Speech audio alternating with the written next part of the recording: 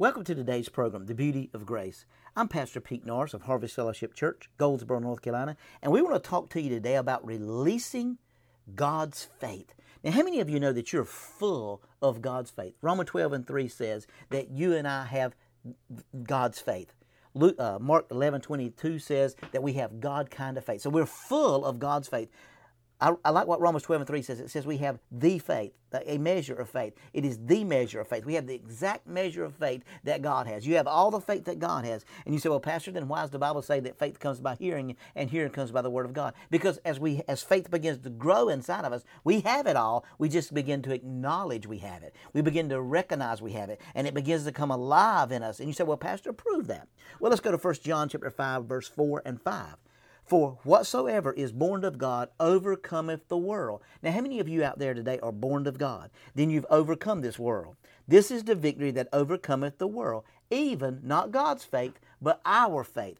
Our faith has overcome this world. Now you say, well, Pastor, we're in a crisis right now and it seems like the world's winning. Well, I've got news for you today. We're going to overcome because the Bible says in verse 5, who is he that overcometh the world but he that believeth that Jesus is the Son of God? Now the word overcome in the Greek means to subdue, to conquer, to prevail, to get the victory. You and I have the victory over the powers of darkness. You and I have overcome this world. Why? Believing that Jesus is the Son of God. We've overcome the world with that faith. Now, I want you to realize that once you receive Jesus, all the faith that God has, you have, and now you've overcome the world because everything that's in that bundle of faith, that believing that He's the Son of God, everything that once you believe He is, you get the healing, you get the prosperity, you get the favor, you get the abundance, you get deliverance, you get all these things are substantially correlated just for us to have, and we walk in a deeper level of God's grace and mercy. And we can see this here. Let's go to 1 John chapter 4,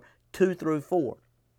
By this you know the Spirit of God. Every spirit that confesses Jesus Christ has come in the flesh is of God, and every spirit that does not confess that Jesus Christ has come in the flesh is not of God. This is the spirit of Antichrist, which you have heard from was coming, and is now already in the world. Now John wrote this many thousands of years ago, and he already said the spirit of the Antichrist is in the world.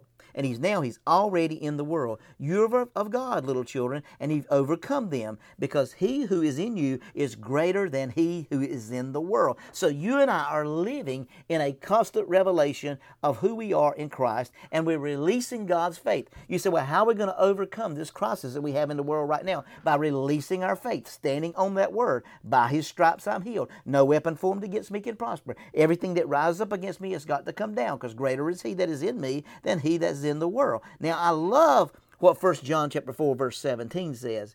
I love what it says in the New King James Version. Love has been perfected among us in this, that we may have boldness in the day of judgment, because as He is, not as He was, but as He is, so are we in this world. You and I are just in this world, just like God is seated in heavenly places right now. So the Bible said He's seated in heavenly places. You and I are seated in heavenly places. There's not two seats there. We're all seated in one. We're seated in Him. He's seated in us, and now we're one. That was the prayer in John 17 that He prayed, Father, that they'll be one as me and you are one. Now get a hold of that revelation today and release God's faith that's on the inside of you, because you're men and women of God full of faith.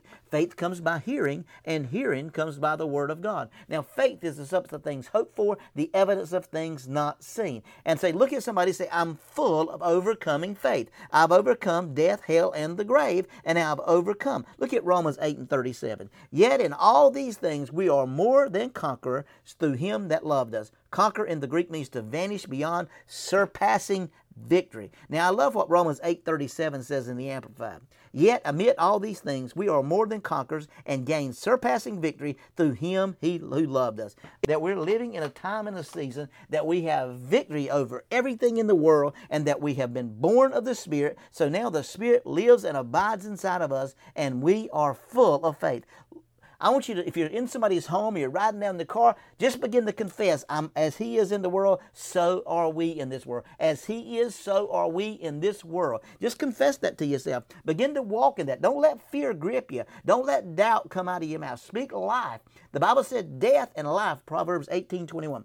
Death and life are in the power of the tongue, and the lips receive the fruit thereof. Proverbs 6:2 says, you're snared or you're taken by the words of your mouth. You say, well, Pastor, why do you talk so much about what we say and what we think? Because I think our mind is the dominating force that transforms us to walking spiritually or walking physically. If whatever I think is what I'm going to become, you can never rise above that. You know, Charles Spurgeon said this, that Jesus stood before God as if He was us. Now we stand before God as if we were Christ. Isn't that a wonderful thing? Jesus stood before God as if He was us, and now we stand before God as if we were Christ. That's a wonderful revelation there that Spurgeon poured out. And I tell you today, we need to get a hold of that revelation, that greater is He that is in us than he that is in the world. No weapon formed against us can prosper. So I want you to enjoy and just rest and sit and enjoy this season, this time of your life, and enjoy the beauty of grace.